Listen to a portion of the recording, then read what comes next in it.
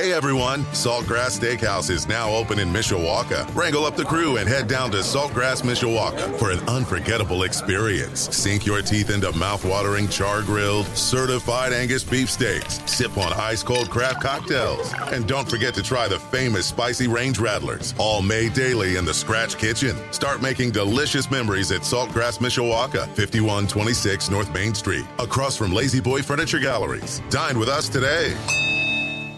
Sports Radio 960 WSBT. Good morning, I'm Jim Irizarry. UConn completed its dominant run through the NCAA tournament last night, winning the national championship over San Diego State, 76-59. This is the fifth national championship for the Huskies. Tristan Newton led UConn with 19 points. Adama Sanogo also had 17 points and 10 rebounds, as he was named the tournament's most outstanding player. UConn won all of its tournament games by an average of 20 points, the fourth largest average win margin since the field expanded to 64 teams back in 1985.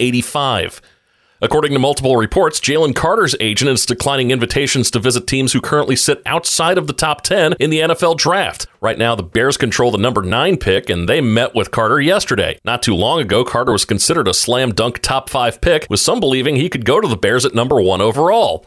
Over the past 2 months, his draft stock has slid in the public eye. In March, Carter pled no contest to 2 misdemeanor counts of reckless driving and racing in connection with a deadly car crash that killed one of Carter's Bulldogs teammates and a Bulldog staffer. He also showed up to his pro day significantly heavier than he was when he weighed in at the NFL Combine and had to cut short his pro day because he was too winded to complete all of his drills. Happy opening day, Sox fans. Just want to let you know I'm starting my last round of chemo today, so I'll see you guys on the south side soon. Play ball. A gift from Liam Hendriks to White Sox fans yesterday.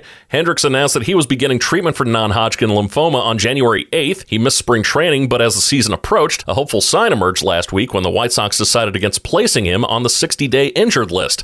Unfortunately, that's where anything good ended for the White Sox yesterday. San Francisco hit 7 homers off White Sox pitching en route to a 12-3 win. Elsewhere, Cincinnati held off the Cubs 7-6. The Tigers beat the Astros 7-6 in 11 innings, their first win after an 0-3 start.